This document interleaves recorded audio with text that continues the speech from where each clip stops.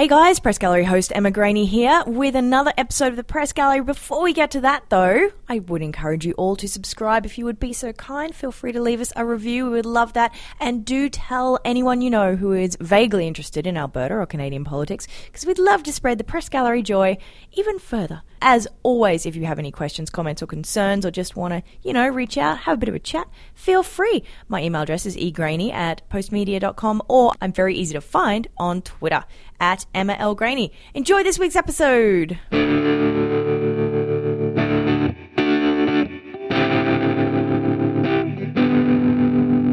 Hello and welcome to the Press Gallery, the Edmonton Journal's politics podcast. I am your host, provincial affairs reporter Emma Graney. We had technical difficulties, so we're trying this again. This is the walking away from Bill 9 It was really edition. good. The first time was amazing. It was so good. It was brilliant. That was an award-winning cut. Absolutely was, and we've lost it. We've lost it into the computer somewhere. It is Friday, May 4, 2018. We're going to be talking about a few things this week, but first of all, I'm going to introduce people who are sitting around the table with me, also commiserating that we've just lost a brilliant half of our podcast. Clare Clancy, my fellow legislative reporter, how are you? Good. Hi, Emma. How are you? Hi. Not at all stressed. How are you? Dave Breakenridge, how are you? I've given all that I can. I'm not sure if this version will live up to expectations. Recreate the magic, Brad.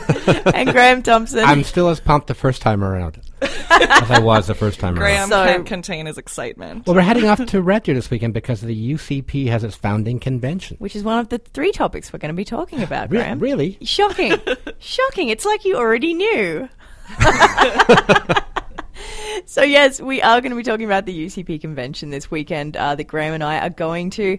Speaking of the UCP, we're also going to talk about them walking out of every vote on Bill 9, which is the bill that create protest-free bubble zones around Alberta abortion clinics. And finally, we will talk briefly about the kerfuffle around the appointment of Alberta's first election commissioner, which also was another thing that happened this week, because it was quite a week. Let's start off talking this time about the UCP convention. I know, I'm switching it up. Oh, no. Keeping it fresh, Graham. So, UCP convention this weekend in beautiful Red Deer, keeping the economy there alive. 2,200 people have registered to attend as UCP party members. A couple of hundred people watching as well. What do you call those? Observers. Thank you.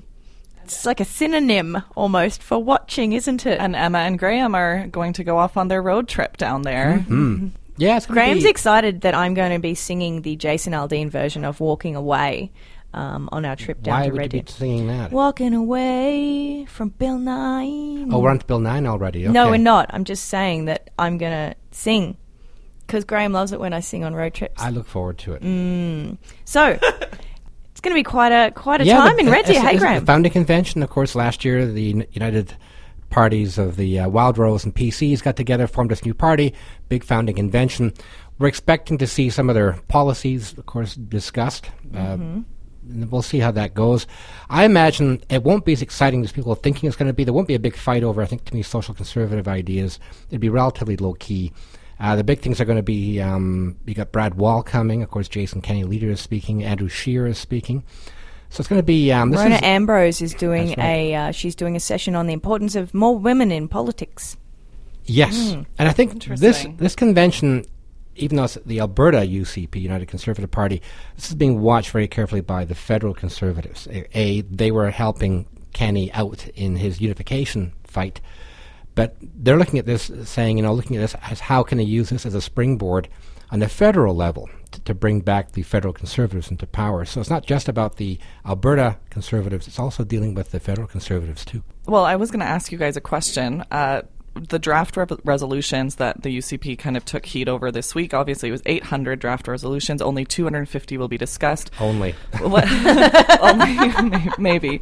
When do you guys know what those actual resolutions are going to be, and what do you think you'll see in them? Well, tomorrow, Saturday, is going to be them dealing with their constitutional in-house, looking at their own constitution. Sunday's a day set aside for the policy resolutions. We'll know a better idea then. They may start discussing them on Saturday, depending how fast they go through their own constitution, forming that up. But we'll know by Sunday what they're actually... I can't see them getting to 250 resolutions. They'll probably bury some. And even those that are brought up, I think the best case scenario for the UCP is to bring up some of these socially conservative ideas like maybe defunding abortion and then just killing it, having people overwhelmingly vote against it. Has that made the cut from the 800? I know there was talk that there were some other contentious issues that didn't make the final 250. People were trying to make hay of what was in the 800.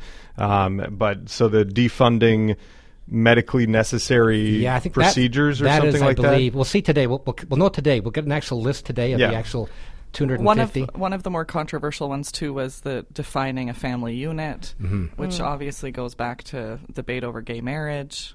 I don't see that one making the cut. I would be interested to see. I mean, policy conventions are a weird animal in partisan politics in Canada. Is every party has a fringe that wants to bring forward ideas that the mainstream and the party don't want and the mainstream voters don't want. And sure, there are conservative voters in Alberta who would love to see some of those come to the floor and get debated, but they probably won't. You know, the UCP has been trying to remind people on social media that, hey, at the last NDP convention, there were resolutions relating to no more pipelines and stopping fracking in Alberta. I don't think they debated those, because those are not tenable, winnable ideas in Alberta politics. So there's going to be a lot of these things that the NDP has been trying to make big hay of this week that just aren't going to show up on the floor, because it would be political suicide for the UCP to entertain some of those discussions. Yeah, I think either they'll be buried, either they won't make the cut, they make the cut and don't get discussed. They do get discussed or voted down. But you're right, even if they do make the cut and are voted in favor, that doesn't mean it's party policy. Exactly. And Kenny's making that point. You're right. Yeah. Parties do have their members vote for resolutions that the party, if it's actually government, has no intention of ever bringing in as a law. What's interesting, too, is that for the last few months, every time there's been kind of a discussion from reporters asking questions of Jason Kenney about socially conservative issues, a lot of the line answer from a lot of UCPers, including himself, has been wait until after the policy convention. Like, we'll be able to have a position after that. So I'm really interested to see kind of when we're asking questions of issues being debated, how that changes things for us. And maybe they will actually have a stance on certain things. No, I think they still won't. I think even though this weekend they may be voting for certain resolutions, we won't actually see a party platform for an election until later this year and probably next year. Yeah, we asked Jason Kenney about that this week. When those draft resolutions started getting leaked out in our colleague Don Braid's column, he kind of did a piece on those, and we were asking Jason Kenney about them, and he said, well, is there? I haven't seen them all, to be honest with you. I'm keeping my arm's length, letting the committee deal with that. But then he also went to pains to say, look, even if resolutions get passed, they will inform our election platform, but they're not going to be our election platform, right? So we're going to develop that over the next year. They're going to have some subcommittees to talk about specifics to do with the party platforms, and then kind of put it out there and then figure it out over the next year. Yeah, I think, I saw a tweet, who was it from? Stephen Carter. I think he summed it up best. He said, look, don't judge them yet on what gets discussed at their convention. Judge them on their actions.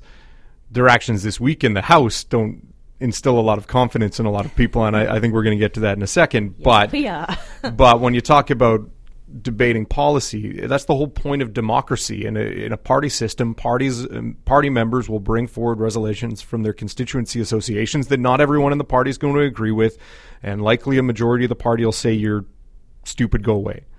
I don't know if they'll frame it like that. Is that like how you vote, like you're an idiot? Is that yeah, there you go. Like Card State, idiot, not idiot. I think it's red and green or something like that. Which That's is not fun. I know, way less exciting. I like your system better. Yeah, Breck, you should probably be in charge. No one wants me to be in charge of any political party. One of the things that's also happening this weekend, which is kind of vaguely related to something else that happened this week, the LGBT Tories, they call themselves, are having a gathering at Boston Pizza in Red Deer. So it's basically the LGBTQ folks who are also members of the UCP or aligned with Tory politics, and they're having a bit of an event. which, Clancy, relates to something else that happened this week. Yeah, it was a very busy week. This is a kind of an aside, but basically the UCP application to march in the Edmonton Pride Parade was rejected, and the other parties had their applications approved, including the NDP and the Alberta Party. You can check out the application online on our website, but the answers to the questions, basically the Festival Society said that the answers weren't sufficient enough to show that kind of the UCP is engaged in LGBTQ rights, and that's created a funny little discussion yesterday, because that was happening as all this other stuff was happening in the House yesterday. Yeah. Well, it's just weird. Like, I completely understand, based on past voting record, especially at federal level, of Jason Kenney, relating to the debate around gay marriage in this country, why they wouldn't be keen on having the UCP involved. And the GSA issue is something that has also tripped them up. On the flip side of it, there's been constant debate Rob Ford, looking at it broadly in the country.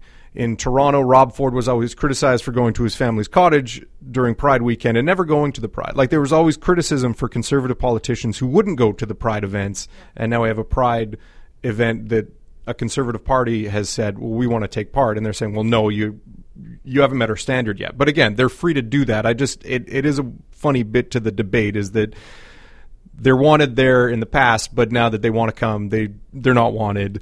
And they were also rejected from Calgary Pride Festival in August, and it was just a month after the party had been founded as well. So that's interesting too. One of the things that will probably come up, as we mentioned earlier at the policy convention, is this idea of defunding medically unnecessary procedures, which is often code for abortion, which reared its head in the House this week. We had the debate around Bill 9, which will create protest-free bubble zones around Alberta abortion clinics. There are actually only two, I think, right now, right? One in Calgary, one in Edmonton? Two that provide 75% of abortions, and then other kind of clinics around the province do procedures, but those are kind of the main clinics that need protection from protesters. Right. Yeah. For now, because they want to expand Yes. services in Alberta. Well, the health minister that. said that this week too, that she wanted to expand abortion services. It Very was busy so week. much happening. Very busy week. Yeah. Really busy week. So basically, this didn't come as a huge surprise. The UCP did exactly what it said it was going to do around Bill 9 and abstained from both the debate and from voting at all. But what was interesting too was that they were kind of anywhere between 4 and 10 of them in the chamber at any one point yesterday while debate was happening. So we had the first section in the morning, which is when independent Conservative MLA Derek Fildebrand got up, and he wanted to propose an amendment. Now, first of all, he wanted to make the bill more broad so that, for example, vegans can't stand outside butcher shops and harass people, and you can't be harassed going into a cafe or anything like that. Parliamentary Council turned around and said, Derek, nah, you can't do that, mate. It's going to change the whole bill. I'm paraphrasing. They probably didn't call him mate or sound like a bogan from Queensland, like me. But so instead he said, look, what I really want to do, though, is revisit this whole idea of how broad, that it's too targeted against a specific group right now. And even though I don't like that group, I don't like what they do, I don't like the way that they protest abortion clinics, I don't think that they should do that. It's disgusting. It's wrong. I still think it should be broader than it is. So, hey, Sarah Hoffman, Health Minister, how about you just take it home over the weekend, give it a bit of a rewrite, bring it back on Monday, and we'll vote it again. And then I'll vote for it, and then it'll be passed. Hooray! Why couldn't he just vote for the bill as it is and then propose a private member's bill to do all that other stuff? Just, putting spitball in here. I don't know. Oh, because he already has his private members bill this session, and that was to try and cut the MLA pay by 5%, right. which didn't go anywhere this week either. Nor do I think the other one would go anywhere. No, absolutely not. So what was interesting, though, was that he got up and, as regular listeners of the podcast will know, or anyone who follows Alberta politics at all will know, Derek Fildebrand was a huge backer of the United Conservative movement. He was a big supporter of Jason Kenney. He was so happy when the Unity vote passed, and then all the stuff happened with Airbnb and with his hit and run driving and shooting a deer. Yeah, and it was really the shooting of the deer that kind of tipped them over the edge there. Not so much that he did that, but that he didn't tell Jason Kenney that he was facing court charges over that. So then Kenney turned around and said, "You will never run under the UCP banner. No, sir, never again." So Derek Fildebrandt got up yesterday and basically just threw shade at the UCP over and over and over. He said it was very disheartening that he was the only Conservative voice to even be talking about this, and basically just had a giant go at the UCP for shirking their duties as elected officials, just got up and run out the chamber. And not only were they not there to vote on the bill, but they also, UCP caucus members wouldn't scrum with reporters yesterday on the issue at all. On anything. On anything. And that's crazy because their founding convention starts today, so it starts the next day, and they refuse to talk to anyone about anything. And it just shows you that this issue was so it was, I guess, an issue they will avoid like the plague. Yes, literally run away from. Yeah, and I get that their view on the whole thing is that it's a political trap and it's designed to make them look bad to the general public, and I'm sure that that's a big piece of it for the NDP. It is a way to kind of remind voters that the perception that the Conservative movement is full of so-called dinosaurs is alive and well. But I'm frustrated that the official opposition wouldn't debate a bill, and there, as Derek Fildebrandt proved, there are meritorious arguments to bring into the debate on the issue that don't involve one's position on abortion. And they wouldn't do it. And I think there are a lot of people who are frustrated by it. And I think there are a lot of Conservatives who are like, let's just deal with this issue and move on. Vote for the bill.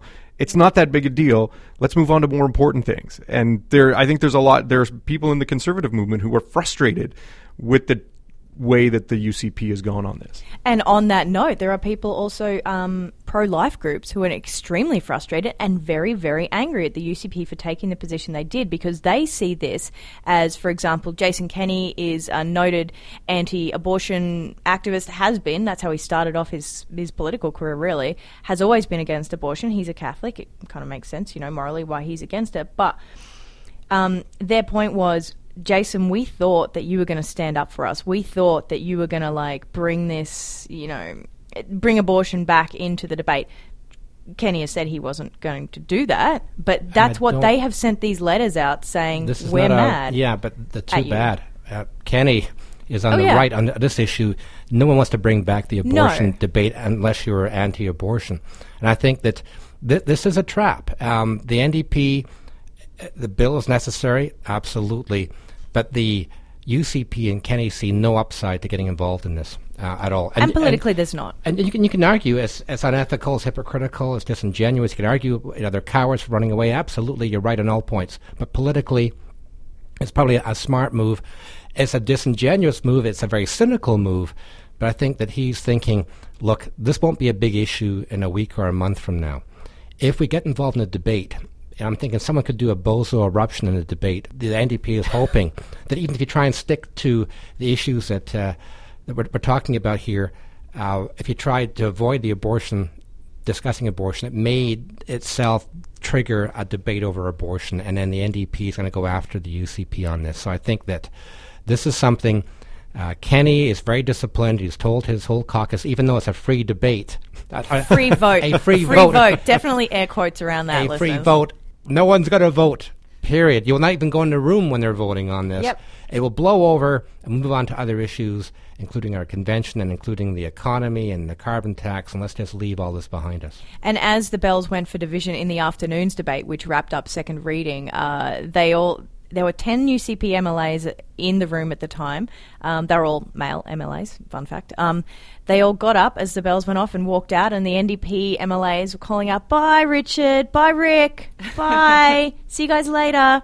So then as the vote happened, and Derek Fildebrandt, to the delight of many, called himself leader of the opposition in jest when he cast his vote because he was the only Conservative in the House. Although Richard Starkey did call him out. Richard Starkey is, of course, a former Progressive Conservative, still calls himself a Progressive Conservative, even though the party doesn't really exist anymore.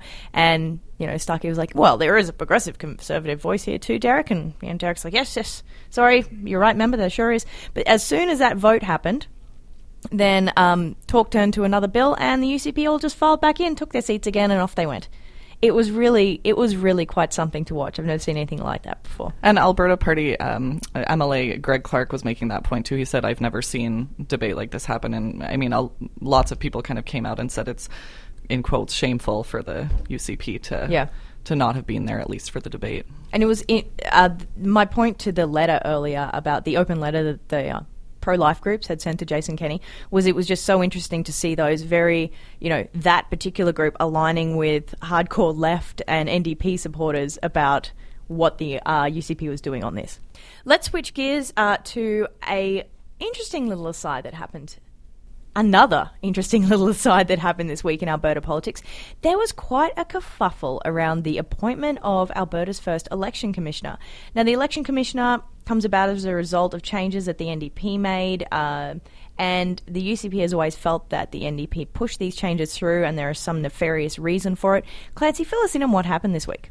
So a new election commissioner has been chosen, and it's for a $1 million office. The point of the office is to oversee advertising or elections rules and violations around marketing and whatnot. And the person chosen for it is Lauren Gibson, who between 2006 and 2009 was the chief electoral officer for Alberta. And at the time, he made 180 recommendations to make changes to the electoral system. But what ended up happening is that his contract expired and wasn't renewed. It seemed as though it was a sudden termination.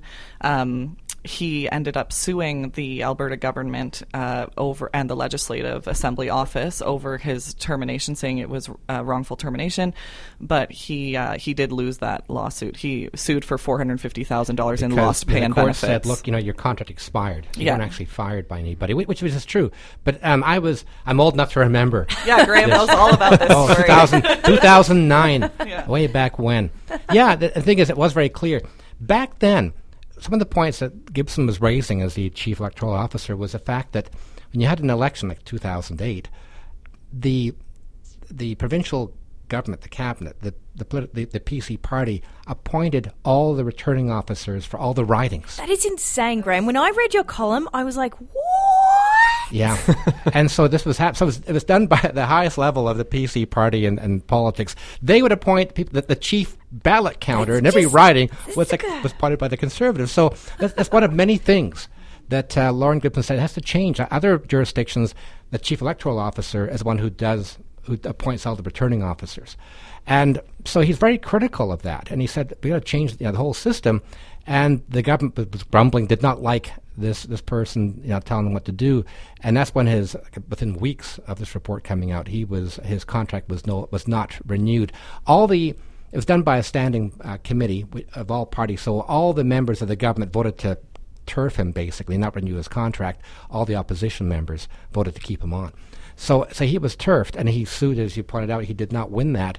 But here he is coming back. And there was a little bit of filibustering this week because the UCP are asking that his salary be publicly disclosed immediately upon his appointment. It will be disclosed according to legislative rules in a year, I think.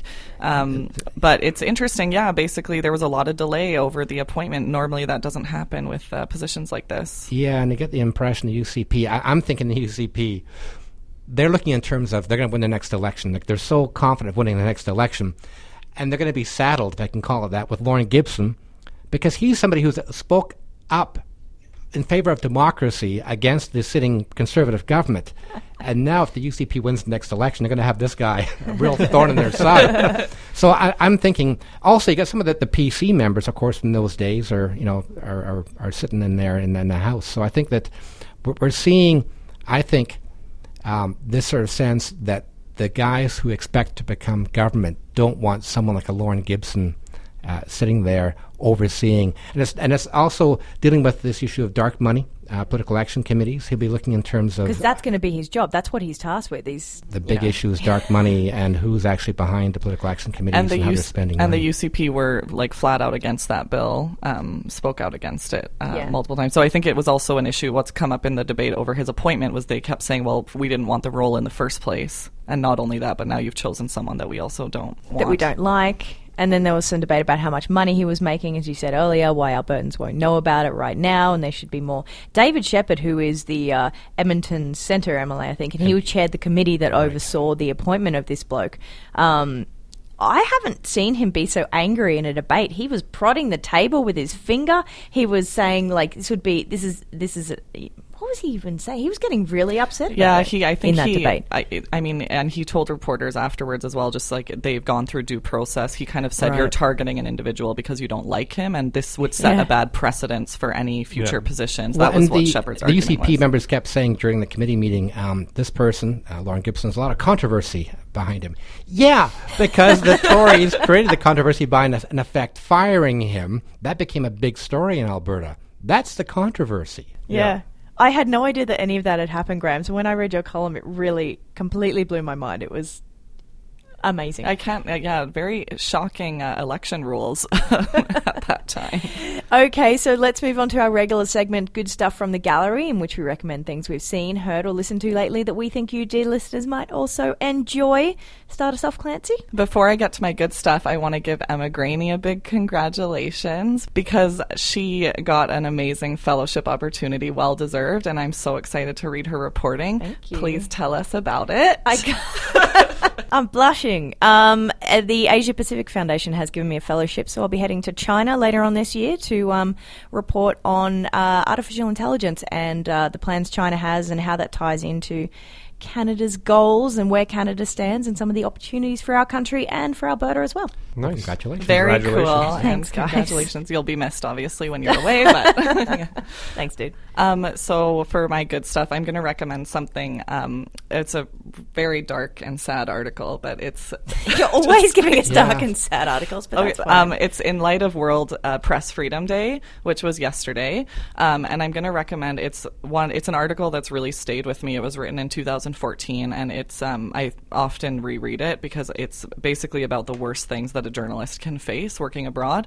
It's the story of James Foley and what happened to him in when he was captured by the Islamic State and then later beheaded. The title of it is called The Horror Before the Beheadings, and it basically is an amazing piece of journalism itself that pieces together his years in captivity and what happened, but it's really worth reading. It's a New York Times piece, and I will provide that link. Thank you. Dave? I'm going to recommend something else from the New York Times. There's a new podcast series that they're doing called Caliphate.